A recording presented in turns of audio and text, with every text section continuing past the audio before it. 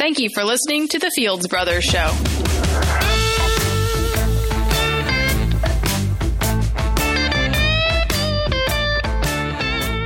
Check these mics, Roger. Do we need to check these mics for sound, or is that going to be okay? We're looking good. Okay, Looks all like right. We have activity. I do feel bad that I don't help you out on the technical side of things, so I decided I wanted to start being more of a help to you. So the other day, a few weeks ago, when you had those knobs turned down that you realized you were supposed to have turned up, yes. And are those, I just want to check here, are those turned up like they're supposed to be? We're good, as long as we're getting activity right there on that screen. Okay, good. Right. Those bars are moving, we're good. Okay, well good. I feel better now that I'm providing some help to on this, though. Assistance. I am feeling pretty good about myself today, though, because this morning, I don't mean to brag or anything, but I fixed... But you're going to brag, aren't you? You're getting ready to brag, aren't you, Jeff? Okay. I fixed a dripping faucet this morning. On your own? Yeah, well, yes, on my own. It turned out to be... you say you fixed it. You didn't just hire the plumber to come over. No. You actually did the work. Our kitchen faucet's been... you just have to hold the handle the right way or kind of through there. And it's gotten worse in the last few days. Okay, Saturday I'm going to get this thing fixed. So I take it apart. I'm very careful when I take it apart how I lay them out so I can put them back in the reverse order. That is important. And so I did that. And I did one stupid thing. So I took a picture of everything so I can show the person that, I go to Lowe's typically is where we go. Show the person at Lowe's, okay, this is what I've got. And so I take a picture of everything, and there's this one main cartridge in it that looks different than the other ones I've replaced before. And so I go to Lowe's, push the button, and they say, assistance is needed in the plumbing area. And I'm like, okay, that's me. Someone showed up pretty quick. Some guy showed him what I had, or the picture of it, and he said, I've never seen one of those before. And we couldn't find it, and then it dawned on me, why didn't I bring the part in? Why didn't you bring the part in? I brought a picture of the part. The part just sitting there on the counter. I could have just as easily stuck in my pocket and brought it in. Yeah. But I didn't do that. So we said, well, there may be some seats and washers inside of that. So I probably had some of those, but I bought those anyway. Those don't cost hardly anything. So then I went to Home Depot, and the guy, well, okay, here's the part. He said, and the computer said, we got two of these in the store, and I couldn't find any. He couldn't find. Well, it turned out the computer was wrong. They didn't have them. But he said that you can probably take it apart right there and replace the seats and all this. So got home, replaced it, or opened it up. There were no seats or washers in that thing, but there was some kind of crud that kind of built up. I cleaned it off. I was able to get it back together, put it back on. Problem fixed. You just saved yourself hundreds of dollars. And I could have saved myself more time. I went to both Lowe's and Home Depot trying to get this thing sorted out. All right, so well, since we're talking plumbing, I wasn't prepared for this, but I do have a plumbing story recently here. First of all, let me just say this. If I fix anything in my house, it doesn't matter if it's a faucet, a doorknob, I take the rest of the day off. If I fix anything, it's like I feel like such an accomplishment as a man. I was like, okay, that's it for the day. I'm thinking now if this whole financial services thing doesn't work out, of course I've been doing it 25 years, so but it would be a niche plumbing. It would just be for dripping faucets only. I don't want to get into the. What about corroded dripping faucet? No, it's corroded. No, just dripping. Call. So okay. But anyway, what do you got? Well, here's that. We had a toilet that began to realize this thing is leaking through the. Through the basin. That's right. You told me the first part of this, but I never heard how it wound up the other day. And it's an expensive toilet, and so it didn't have the normal little flipper thing, little rubber flipper. I don't know the technical lingo on this stuff, but it didn't have the part you normally go to buy, a little rubber flippy thing. But that's what was leaking. I pushed down on it; it didn't leak, so it was leaking down in through the, cylinder. So I go to Lowe's, I can't find anything near this thing. Well, I think it's the closest get back doesn't fit. Oh, well, how come they didn't have? So I went to Home Depot. I bought something else there. Didn't fit. So how come? So I go back to Lowe's and I'll talk to the man. I said, this is what I got. I show him a picture of it. Now I got the toilet at Lowe's. And he goes, oh, yeah, we don't sell the parts for that. That's a 3-inch cylinder toilet. So you sell the toilets, but if it breaks, you don't sell the replacement parts. Nope, you got to get those somewhere else. So literally had to go to Amazon or, get online Amazon, order the part. Part came in, and I fixed it on my own. First time, boom, no problem. But I was just amazed that, they sell a part or something. Well, we could go into business together then. There you go. Fields Brothers Plumbing. If this podcast thing doesn't work out, there we go. We can just do plumbing repair. So anyway. I heard the phrase. This kind of how you like this transition. I heard the phrase the other day. DIY religion. So this is kind of a smooth transition. Yeah, we're talking about DIY stuff around the house. Yeah. There's such a thing as DIY religion. So what do you think when you think of the term DIY religion? Well, I think either somebody who's invented their own God or their own principles, or they're just working hard to try to please God? I think more of the last one. I don't have a lot more on this subject. But I had written that down. Exhausted this topic already. But the idea, I thought that was a good way of. Everyone's familiar with do-it-yourself, DIY. Yeah. I'm not in general. I tend to be the one to kind of pay somebody else to do it rather than figure out myself. But a few little things I can do. Okay, in general, you would just base with normal stuff. You like car maintenance. You normally do that on your own, but generally speaking, very little things. Okay, But anyway. So do you mow your own yard? Do you mow your yard? I used to. You don't even mow your own lawn. No, I one of my sons, as you know, has a lawn care business, and so I hire him. It's supporting the family business there. Okay. The bottom line here: this is the first contribution you have personally made to your home in probably years. I've fixed some other faucets. I have replaced more than one ceiling fan. I can replace a ceiling fan. Okay. Probably the pinnacle of what I've done is I replaced a garbage disposal, or installed and then replaced a garbage disposal later on. So I don't know if I can do that. That's pretty good. So I did that. I did buy something that I thought I was going to get to use it this morning. See, my last youngest child moved out recently. So I no longer have free labor around the house like I did before. I bought an electric snowblower. I don't know if I told you that or not. Tell me you're going to. I didn't know. So it's electric. I wanted to. I don't need a big one. And then push it I've got a long cord. Snow, okay. Yeah, I've got a long. What could go wrong with that? I've got the big long extension cord that's designed for outdoor use and all that. Those orange kind that are 50 feet long or whatever. And I wanted to be able to keep this thing inside. So electric. They don't weigh very much. I can haul it up and down the steps stored in the basement. So that was my idea. And it's not like I'm not going to be doing this for other people. I'm not going to go into business. Well, your extension cord won't reach to other people anyway. So right. Yeah, that'd be a little embarrassing to have that. Ma'am, I've got to plug this in somewhere. Can I? No.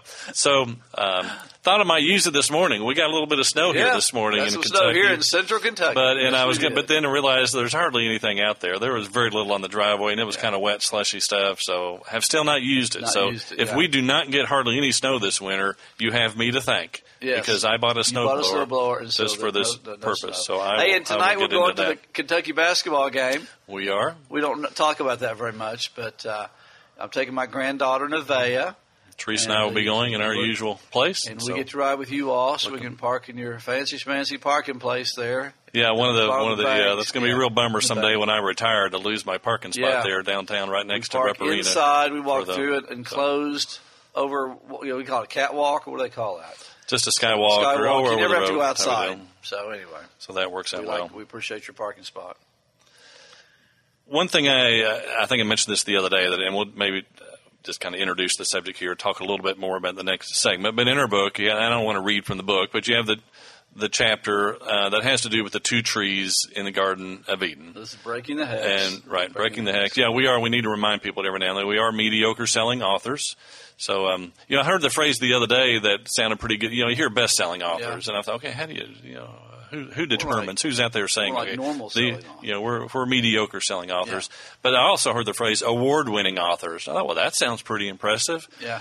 But there's only so I thought, well, maybe we can start using that. There's just one problem. We haven't won any awards or anything. Well, some companies, some people put up their own organization. I won't tell you who actually did this. That's on TV all the time. Developed their own organization, then gave themselves an award so they could say that their item was award-winning. Well, maybe that's what we need to do. Maybe we can say we're award-winning authors or award-winning podcast or something like that. I don't know if I can stoop to that or not. I don't know. But anyway, so the two trees. So I think you wrote the bulk of that. Can I give a real quick synopsis of what you had in mind there? I love the fact that in the Garden of Eden, really the very first object lesson, I kind of circulate in children's ministry circles, and they're always about object lessons. God's first and original object lesson were the two trees of significance in the Garden of Eden. Now, we think the Garden of Eden was a pretty big place. If you go over the Tigris and Euphrates rivers and figure all that out, that could be 1,500 square miles. Big place. But there's two trees of note in that garden, the tree of life and the tree of the knowledge of good and evil.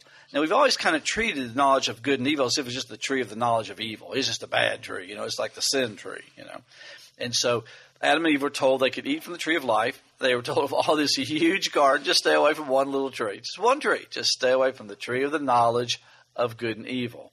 And so the tree of the knowledge of good and evil is really just the idea that you're going to live your life on the basis of trying to figure out what's right and wrong all the time. Mm-hmm. And so I tell people in today's vernacular, really, it's the virtues and values tree. Mm-hmm. So let's pick this up on the other side of the break. Sounds good.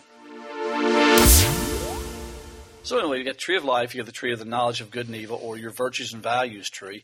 And so it comes down to, in your spiritual life, whether your church life, your personal life, which tree are you picking from? Do you remember how we struggled with the grammar when we wrote that chapter? I don't remember that. Because the title of it, and we end up, is which tree you're picking from. You're picking from, and this whole thing, you're not supposed to end a sentence with a preposition. Yeah. And I always love the phrase you had, and I can never remember it, but you always remember the Winston quote. Churchill said, they told Winston Churchill, you should not end a sentence in a preposition. He said, that is nonsense, up with which I will not put. And so he was illustrating how dumb it is. So when we came up with that title, I remember thinking, okay, someone's going to not like the fact that we entitled it with the word from just hanging out there on the end of that title. And so later on in the chapter, we rephrased it, and I think we said, from which tree art thou picking? Yeah, and we kind of made it extra formal. Okay, so I'm sorry to interrupt you there. Yeah. So no, that's it. I mean, it's just the fact that the point has always been from day one in the Bible, at the Garden of Eden, is the life of God, having God's life. And so the Old Testament is really the story of our redemption, more than it is a handbook for living. It's really the story of how God brought Jesus into the world to bring life back to people that was lost in the garden. When Adam sinned, God said, the day you sin, you'll die. Okay. Well, he didn't physically die that day. He lived to be pretty old. But spiritually, he died. And so that's always been the issue, spiritual life or spiritual death. And that is, we would have thought of two trees in the garden. It would have seemingly made more sense. Let's say, okay, Adam and Eve, here's the good tree. There's the bad tree. Right. Or that's the way we there's handle the right. And so, or at least the tree of life and the tree of death. I mean, it didn't even say that. Right. I mean, it kind of was the tree of death, but it wasn't called that. So the tree of the knowledge of the good and evil. But that is, Jesus said, I came that you might have life and have it abundantly. A lot of people have said, and we would agree, that Jesus did not come to make bad people good. He came to make dead people alive. Right. And that's the overwhelming theme in the New Testament letters is life. I mean, it's amazing how much, Ephesians 2. Talking about abundant life. There's all kinds of God has made us alive, right? Ephesians 2. You were dead in your transgressions and sins, but been made alive with Christ. A lot of stuff in Revelation at the end, particularly about life. I know for me, the real revelation when this whole thing of the reality of Galatians 2:20 and Romans 6:6 hit me like a ton of bricks many years ago and really revolved around that term life. And someone showed me all those verses. I am the life, not just the source of life, or I give you life, but I am the life. 1 John, he who has the Son has life. Has life, yeah. So, go ahead. And so, and even the phrase eternal life means God's life. It's spiritual life. It doesn't just mean, okay, you get to go on for a whole bunch of years after you die. We kind of make eternal life, well, we just get a whole bunch of more years in heaven. Yeah. And it's far more than that. I mean, in a way it is that too, but it's more than that. But what we've done is we've made Christianity, instead of a gospel of life, we've made it an ethic. Christianity for most people means, well, it's our bundle of things we believe about right and wrong. And there are ethics within it, and there are obviously ideas of right and wrong. I mean, still, we're not advocating go out and kill people and steal stuff, but it's way beyond that. And what the problem is that we've reduced it and we've boiled or we've pounded it down to an ethic. And then kids grow up and they leave that. They don't want to have anything to do with God. Well, what they were normally given is a bundle of ethics rather than experience of a life with God. And so that's why one of the comments is that that's why it talks in Galatians about the fruit of the Spirit. Fruit is a product of life. Yeah. A tree. An apple tree produces apples because it's alive. It's just what it does. It's its nature to do that. He doesn't say, okay, now, one of the rules of us apple trees here is we got to produce some apples, It was nothing about that. The life flows from the inside out. What you said a while ago triggered something. You talk about young people and all that.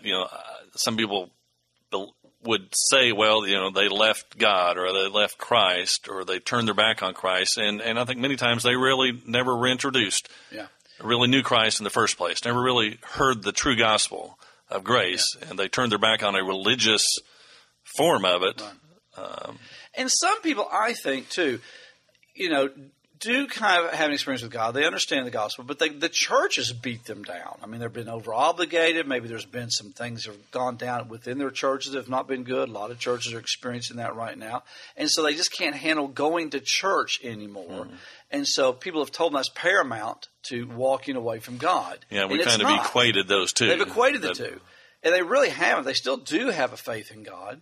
And they still do, love God many times and trust Jesus. But they feel like and been told, well, you're sleeping in on Sunday morning, so therefore that means you've walked away from God. And I don't believe those two are the same. Yeah, I wonder, too, kind of the same thing applies to unbelievers. I've got to believe there's a lot of unbelievers out there that hear something, that know there's probably something to this whole thing of Jesus and all this, but because they, too, in their minds, equate, okay, if I'm going to believe in Jesus, then I need to jump headlong into one of these institutions, right. and they're not interested in that. Yeah. And so, not that those are wrong or anything, but that they're two separate things. That the one's a person, one's an institution. Right. And so, I like if I have as I have opportunity to talk to people that aren't in that spot right now, I want to share with them about a person. Right. Don't worry about the institution or what you do on Sunday mornings or not. Well, we can talk about that later. And it's not a bait and switch either. It's not like, okay, we're going to throw that obligation in later. Which happens. I think there was a chapter about that in the book, too. We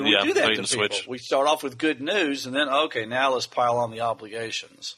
But if that's what you said earlier, too, that if it's just ethics, that also just brings it in the category of pretty much every other world religion. Right. Not much different. That reminded me of a story I heard Wayne Jacobson tell years ago. The first time he went to Jerusalem, he's been there, I think, 3 times. The first time was like 20-some years ago.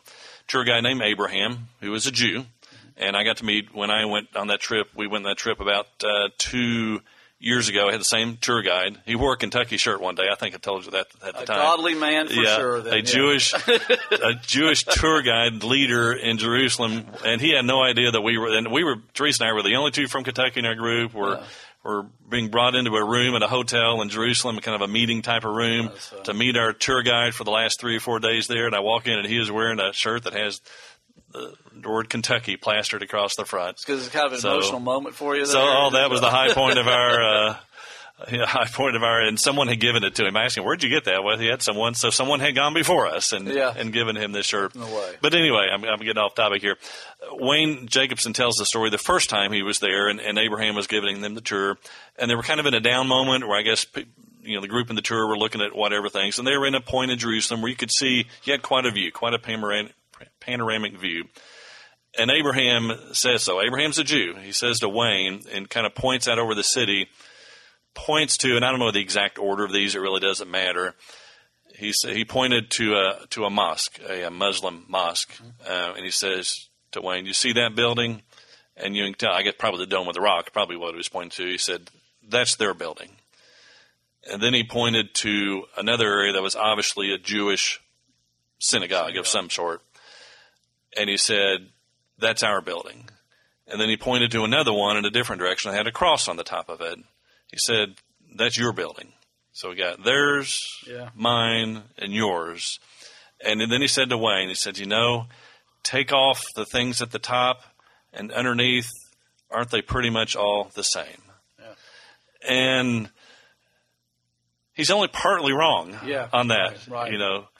Too many times there is not much difference, underneath. And so that's part of our message is that, but this whole thing of knowledge of good and evil and life, a little bit more I want to say on that. So why don't we say that on the other side as well? Because there's something that's become more practical to me in recent days that I want to share. Roger, what wanted to talk about a little bit, continuing on this idea of the tree of life versus the tree of the knowledge of good and evil. I mean, I think it's a common blind spot for us. It's just so natural to think, well, life is all about just figuring out what's right, what's wrong, and I'm going to do what's right. I remember that song. Remember that song in the 70s? They got real popular on the radio, Do Right. You've got to do right, and he'll be your guiding light. Do you remember that at all? I don't remember that. I'm sorry. It was a popular secular song. I was probably playing basketball outside the driveway when that song was popular. It said nothing about Jesus, but it was like a lot of the Christians kind of really were glad for that song because it talked about, and it was called Do Right, and He'll be your guiding light. That's about as specific about God as the song ever got. But that is kind of the tree of the knowledge of good and evil. That, okay, I got to start out today. I've got to figure out what's right, what's wrong, and I'm just going to do right. And so that is basically living after the flesh. That is not walking by faith, not walking in the Spirit. But rather than living by a person within us, and that's the whole thing of Romans 7, not by the written code, but by the Spirit. So the idea of, it's been an encouragement to me in recent days, and it almost sounds strange. This is almost going to sound heretical, but we don't even think first anyway, what's right and what's wrong. We think of who is Christ in me and what is he doing in me at this point? Right. What does he want to say through me at this point? What does he want to do through me at this point? Right. Knowing that he will always do what's right. But if we start from that vantage point, am I making sense here? Yeah, for me it's like this. See if this makes sense. That it's something that comes within you. For instance, if I'm upset with my neighbor, I think, I think I'm going to go over and shoot my neighbor. Well, I can't because that number 6. Well, you've never been upset with a neighbor, have you? No, never. And so I can't. Was it do not kill? Is that number 6? What number is that? No, I can't do that because number 6. Well, no, it's life within you that gives you, direction and guidance. The Holy Spirit within you. Based on the gospel, just directs you. And there's a lot of times if you have to figure out exactly what's right and wrong, sometimes it's hard to do that. Yeah, and there's some things some situations it's not that easy to do. I read one place, it's almost like the Bible intentionally, like God through the Bible almost intentionally wants to confuse us, because sometimes things that used to be wrong are no longer wrong, or the Ten Commandments is the example. They're good, obviously, and the law is good, but yet if we try to keep it, then it becomes death to us, and so there's a lot of contradiction. But the idea of, I think, going into, and this is what I would want to encourage folks and what's been helpful to me, just you go into each day not under the pressure of, I've got to do right versus wrong, I've got to figure this out, make sure I do right. You just go into each day thinking, okay, I have a person living inside of me. Right. He is my life. We're back to that subject, that Christ is my life. He's not just one of the things in my life. If he's one of the things in my life, then I'm basically saying I still have a life. But I realize, okay, I am crucified with Christ. The old self has been crucified. That's not something to aspire to. It's not something to try to achieve. It's a truth. It's a reality. It's good news. That's already happened. So I realize I'm crucified with Christ. Christ lives in me. What does he want to do in me today? And he will always act in love. Right. And so if he is living through me, you don't need the command not to kill with that. I used to try to think, this goes a while back, but I used to try to think, what I need to do is take the Bible, as a pastor, I need to really categorize and catalog all the stuff that you should do and shouldn't do based on what I know from the Bible, and just make it easy for people. And after a while, you're thinking, well, why didn't God do this? If this is the way, why didn't he have a book of, okay, let's just summarize, a book of summary here. Okay, just do this, don't do that. The Bible doesn't work that way. So the idea of living according, I heard someone else say a while back, the idea of, the law says, do not commit adultery, but the law never says, love your wife. Right. Well, there's a big difference. There's a lot of people that have technically never committed adultery, but they don't really show much love to their wife either. And so when we live by the life within us, Christ within us, then we will love those closest to us. Paul talks about sexual immorality in 1 Corinthians. He doesn't say, okay, let's turn in our Old Testaments to the Ten Commandments. Let's look at that number 6. He appealed to the new covenant reality of the Holy Spirit is living within you, and the Holy Spirit doesn't want you, to be joined with, in that situation, he said a prostitute. But he doesn't do it based on a rule. He does it based on a reality of who you are in Christ. And Romans 6 is the same way. Thing. He said the same thing, right? What should we say then? Should we continue in sin? He did, no. Yeah. Don't you remember command such and such and all this? Said do not do this. Right. No, he reverts to this is who you are, the reality of the new covenant. It's really amazing. The only time that Paul ever really refers to the Ten Commandments is when he says you're to honor your mother and your father. He doesn't ask a command with a promise. He brings out the fact there's a promise with that.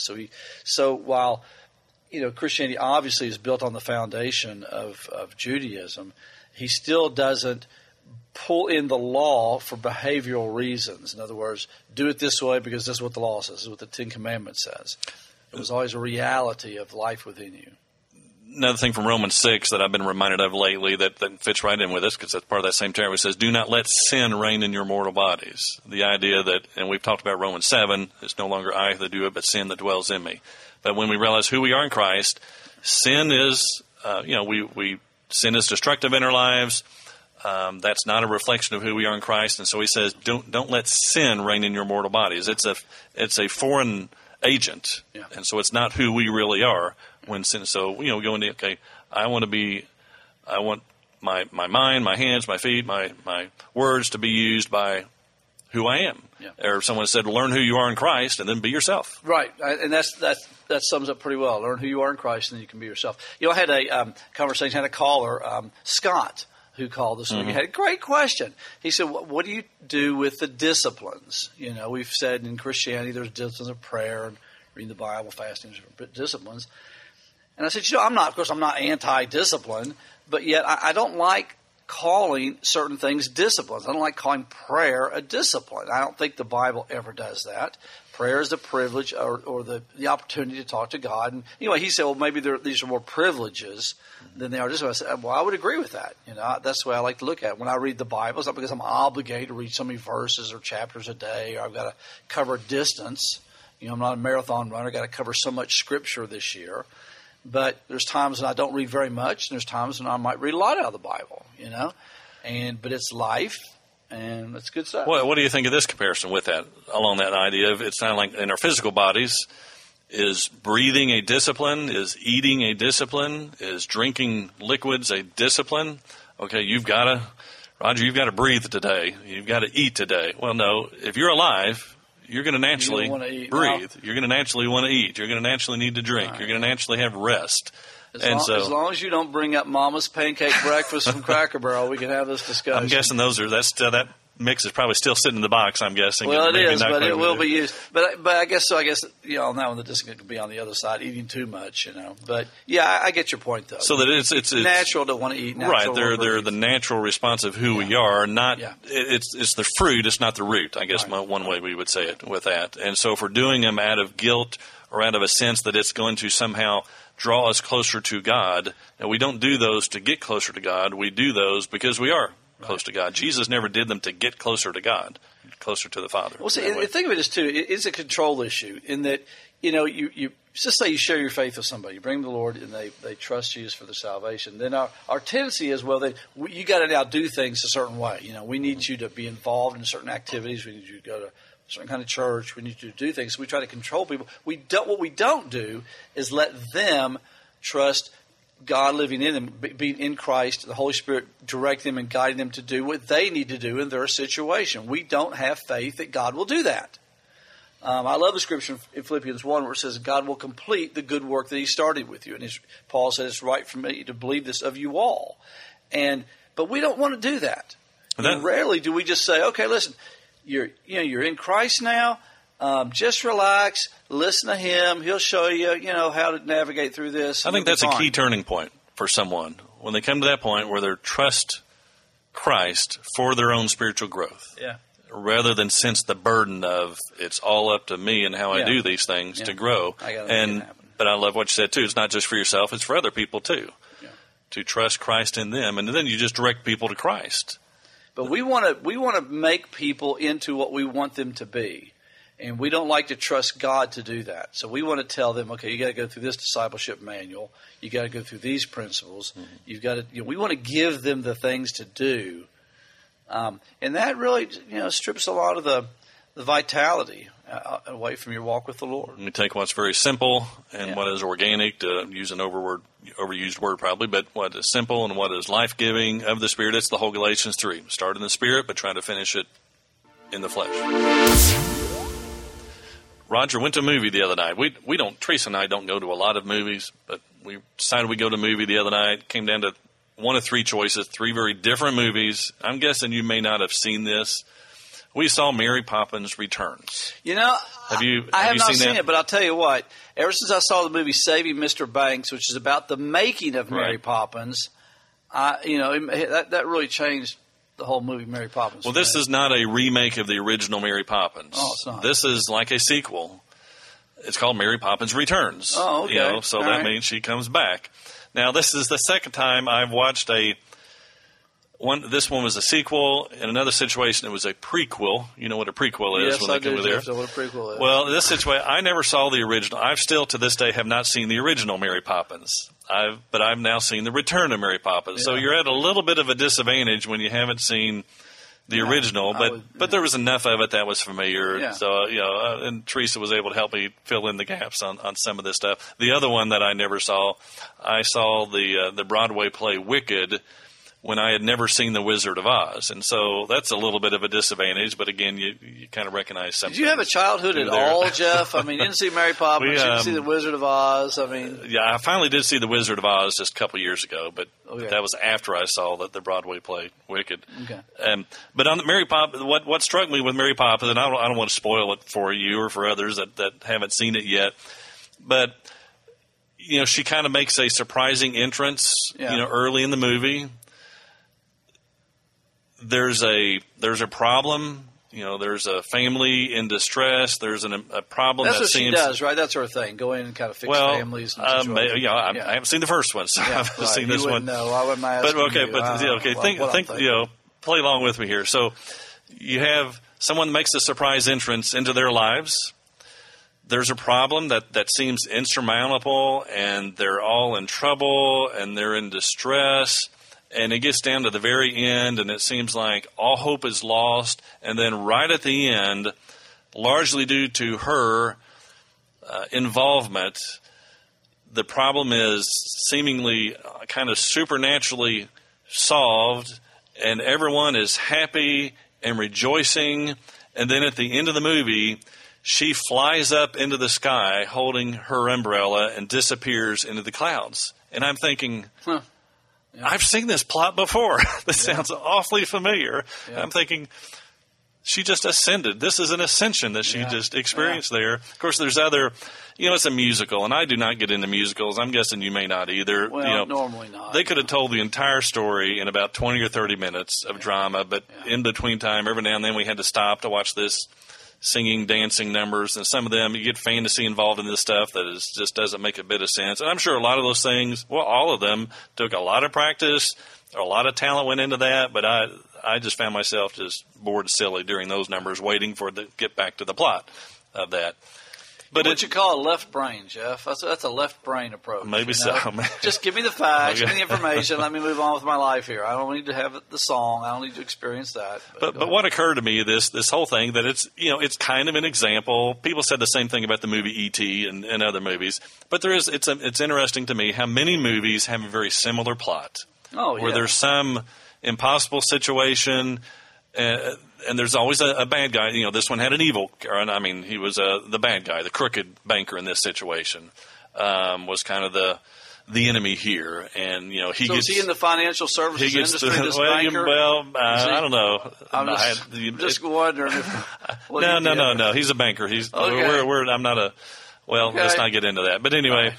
But, he was thwarted at the end. Dick Van Dyke does, and this is no secret. Dick Van Dyke makes a cameo at the end. So that was pretty cool since he was in the original. And he's like 180 years old now or something like that. I did hear someone say that, I think he's 91. He was quoted as saying that all the makeup artists, they had to make me, a 91-year-old man, look like a 91-year-old man for the movie. Because in the movie, he's a very old man as well. But so that was kind of fun to see him. But, the idea that Hollywood creates these movies that are in essence a very loose description in the plot of the gospel. There's some bad predicament, there's some destruction getting ready to happen, there's discouragement, and then there's kind of a Messiah figure of some sort. In this case, it's Mary Poppins. And it kind of miraculously, surprisingly figures things out and solves things. It's good versus evil. And I just thought, it's like and so at the movie theater, I find myself at the end of the movie wanting to get everybody's attention and saying, okay, wait a minute, let me tell you the real story here of what they're really, because there's something in the heart of every person, I think, that recognizes that. Well, everybody, I think, wants a savior. Yeah. They want somebody to come in and fix it all. And really that's what Jesus did. And so, but it's just interesting to me how it just shows that there is within the heart of each person something that recognizes that and longs for that. And so, we have the good news. Right. We have the actual story So now I might have to go see this Mary Poppins movie. Okay. All right. I'll tell you, Saving Mr. Banks. If you, I did see that. That was I would. That's one of the few movies that as soon as I got through seeing that, I told Teresa, I would not mind seeing that again. We never had. I need to bring that up sometime. Yeah. That's actually that's the main thing of what I knew about the original Mary Poppins came from watching that movie. Yeah. So that was really getting off topic here, but of course Tom Hanks.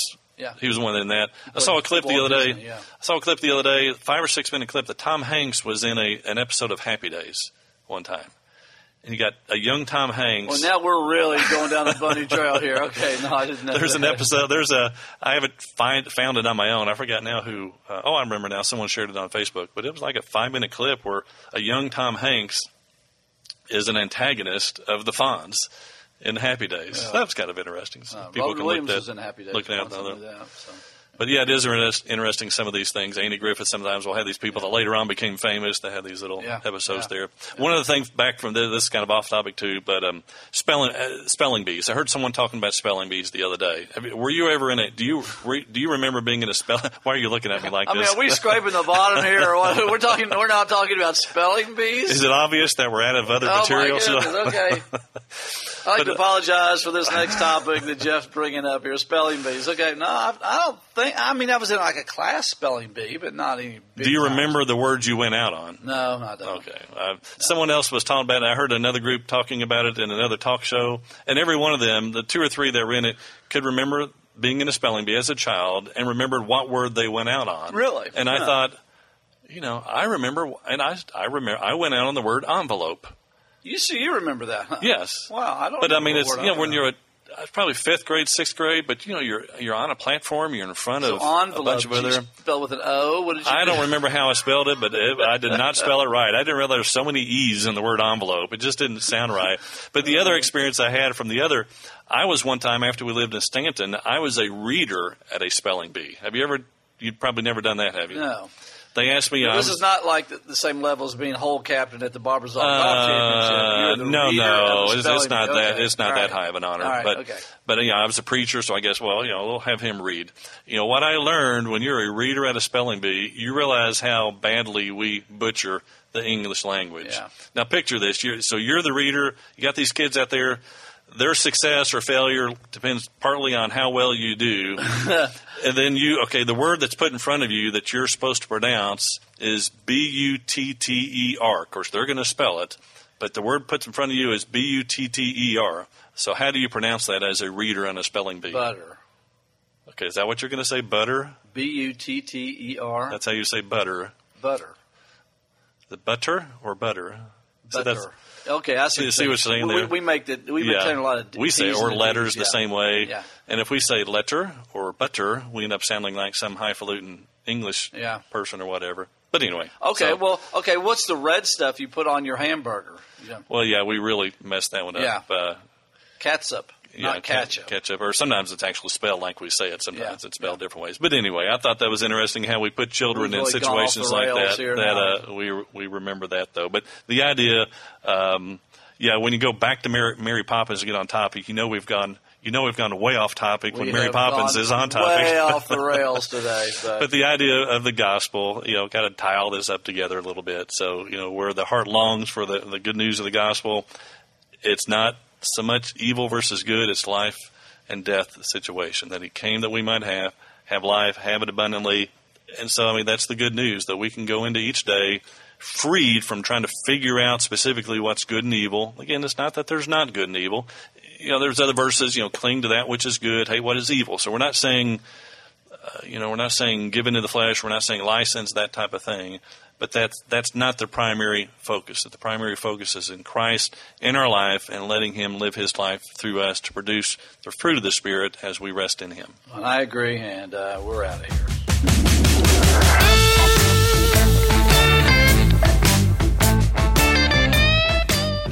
Hey, Roger here. We'd love to hear from you. If you have a comment or question, you can get a hold of us through either Roger at thefieldsbrothers.com or Jeff at thefieldsbrothers.com. We have a website. Fields Brothers. Thefieldsbrothers.com. Right.